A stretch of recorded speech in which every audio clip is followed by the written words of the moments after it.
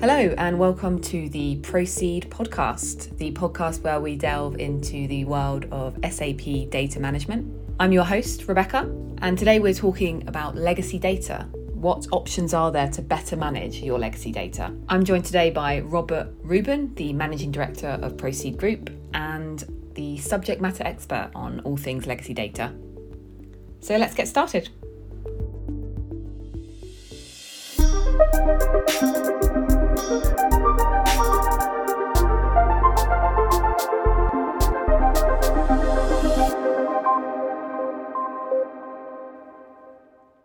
Hi, Robert.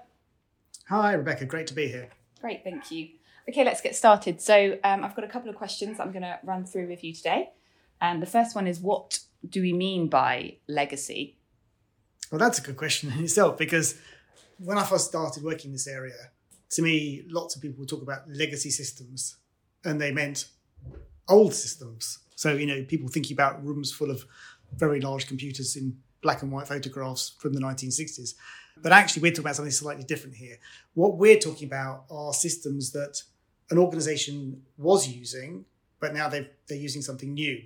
But they're keeping that old system because they need to keep the data. So that's their legacy system. And then they've got something else that's now doing the same job that's replaced it. Okay, so you just mentioned there that businesses are keeping these systems alive to maintain access to the data. Can you talk a little bit about why that is? Why would they need to keep access to this data? Well, that's exactly right. I mean, they absolutely need to keep access to data. Otherwise, they would just turn these old systems off and decommission them, get rid of them. Life would be very, very simple.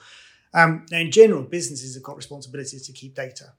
So whether it's because for some business purpose they want to keep the data for a number of years, they might want to look up sales records from years ago, or look up when they paid suppliers, or what the warranty is on certain products.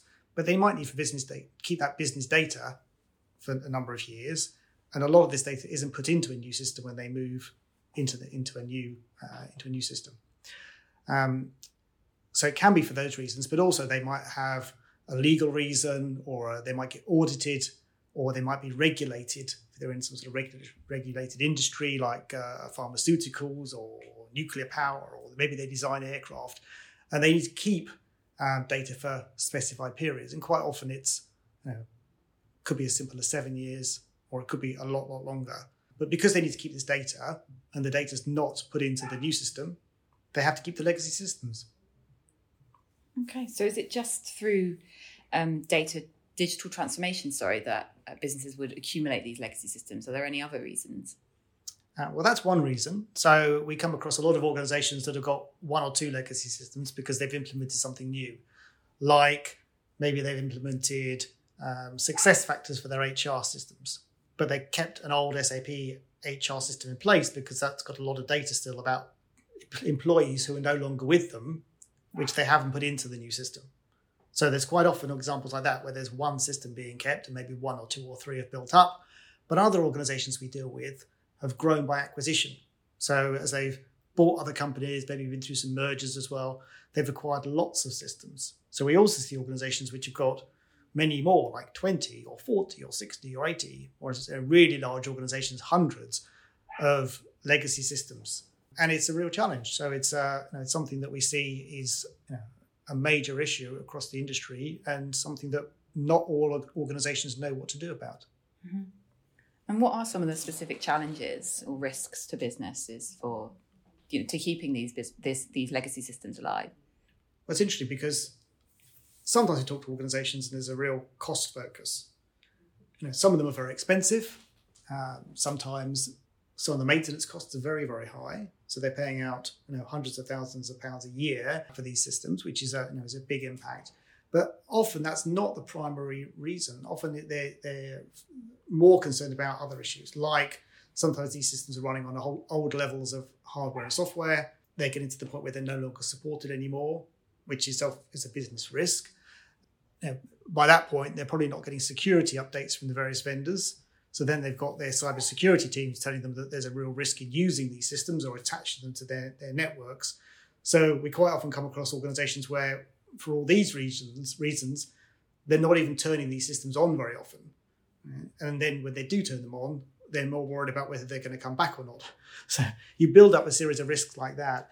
And then there can be other reasons like they're not keeping up with the latest regulations or legal requirements. Like the system may be developed years ago, it's not GDPR compliant, for example. So lots of reasons why there's a series of risks around keeping older systems. But at the same time, organizations aren't always enthusiastic about investing large amounts of money to go and address these problems because it's only a system containing legacy data. Mm-hmm.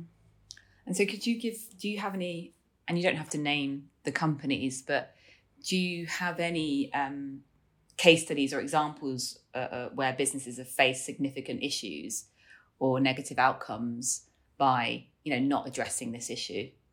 Yeah, pretty much all of the organizations we talk to when they're doing projects for in this area. So, I'm thinking of one organization now that we're working with at the moment that's got about 40 legacy systems. And again, there's really major costs there. So that's a mix of about half and half are split between SAP systems and other systems. And that's where we see some of the really high maintenance costs, more on the non-SAP side, actually, and some of the kind of one-off vendors they've dealt with are charging them a lot of money. So there's very, very high costs in those cases. Other organizations, quite a few we've dealt with where they maybe have one or two, are certainly the ones where really concerned about turning them off, whether they come back again, about the fact that they are non-compliant with lots of, they're not getting security updates, they're not getting support from the vendors, and are seen as a real business risk. And actually one we can talk more about is Dutch Rail, a customer we did a project with over the last couple of years. And in fact, we're potentially going to do quite a lot more for. So the national rail company in Holland, but also they have franchises in several other European countries. They're a really very large organization.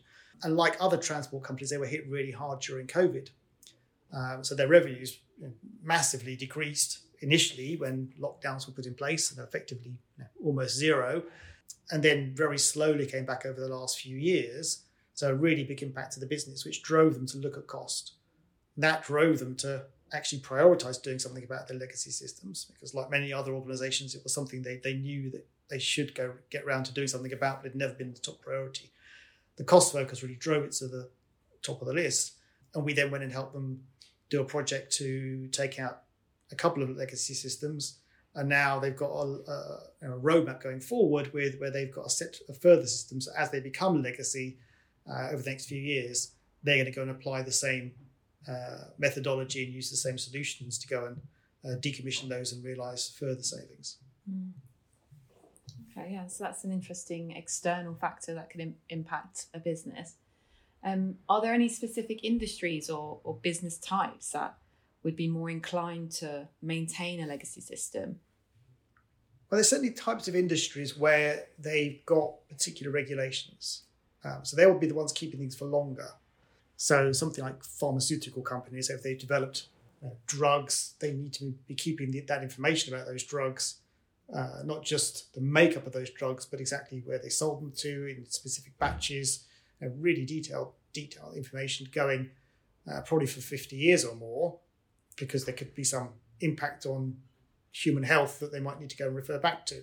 So the examples like that, examples like aircraft design or aircraft engine design, where again, often there are planes flying now that are using technology that's decades old. Organizations need to be keeping that. Nuclear safety. There's a set of industries like that which will need to keep data for a long time. So generally, they're the ones that understand this area, have done more research on it, and have got a plan to do something about it. But otherwise, at the core of it, where most organizations need to keep data, probably have some legacy systems, is pretty much applicable across the board. So we certainly find a whole range of industries where organizations are coming to us now and asking for help with how they go and do something about them. Mm-hmm. And can you talk a little bit about what businesses can do about it? So obviously the answer is to decommission these systems, get rid of them. But what can they do with this legacy data? What other options do they have? Well, actually, one answer is they can just keep the legacy systems. They don't have to get rid of them. Right? But as we just discussed, there's a set of reasons why it's it's expensive and there's some risks with just keeping them going. And usually, again, as I said earlier, they don't really want to go and invest in moving them to newer versions of hardware and software. And sometimes if it's an old application, they actually can't. So that means that keeping the legacy system as it is actually isn't very practical in most cases. And at the other end of the spectrum, just turning off the system and getting rid of it isn't practical either, because you need to keep the data. So that's where we start to look at different options. Okay? And there are all sorts of ways you can deal with these kind of legacy systems and keep the data you need, from really simplistic solutions to others that have less risk but cost a bit more. So we've seen everything from organizations trying just to simply go and virtualize, in some sense, the application. In the old days, it'd be virtualizing on-premise and turning it off or hibernating it. And these days, it'd be moving it to one of the hyperscalers and, again, in some sort of low-cost environment. But even in those kind of scenarios, you've still got all the risks. You're still running the application and all the associated software. And if it's out of support, then you've got all the risks going with it. So it's very much a partial solution, not really fixing the problem. There are other things you can do, like effectively print out, say PDF, every possible report and store all of them. And we've seen people try to do those things. But again, major risks that you may not be capturing every scenario you need. So you might print what you think are all the possible reports, but that's error prone. And when it comes to it, if you need some data that one of those reports doesn't cover, you've got no way of going back and get it. So that's when we come across more specialist solutions that are designed for this kind of scenario. Of course, there's going to be some costs associated with doing that, but you're putting in place something a bit more flexible and designed to cover what these requirements are. So in the end, we're finding more organizations are looking at that kind of option. Okay, and can you talk a little bit about the solutions, the legacy data solutions that are available to customers? Sure. And again, over the years, we've worked with a lot of different solutions and really homed in on a couple because we found that they're most widely used by our customers and something that we think really does cover all the requirements. And one is SAP solution in this area. So a lot of customers we work with have already got this solution, which is SAP ILM, or Information Lifecycle Management. So they may already be using that for archiving of live systems, but it actually has a whole separate use case around legacy data and can be used in this specific way to handle legacy data. So ILM is exactly this kind of solution that can store legacy data and then provide reports and ways for users to go and access the data that they need. And we've also got a solution we developed in-house which we call Proceed Seller. Again, having worked with a whole range of different solutions over the years, we really saw a gap for something that was modern, was going to have the right kind of features going forward when we're thinking about data that needs to be kept for 7 years or 10 years or many decades. We really, really want to have a solution that's cloud ready, has got a friendly user interface, is compatible and looks similar to SAP solutions like S4HANA. And that's why we came up with our own solution. And in fact, the two can be used together to provide the best of both worlds. So we're finding more and more customers now are really interested and starting to take on these kinds of solutions as ways to ensure that they are keeping the data that they need, that they can provide it to their business users in ways that are easy for them to use, and has got the kind of functionality and ability to be flexible for the future that they need.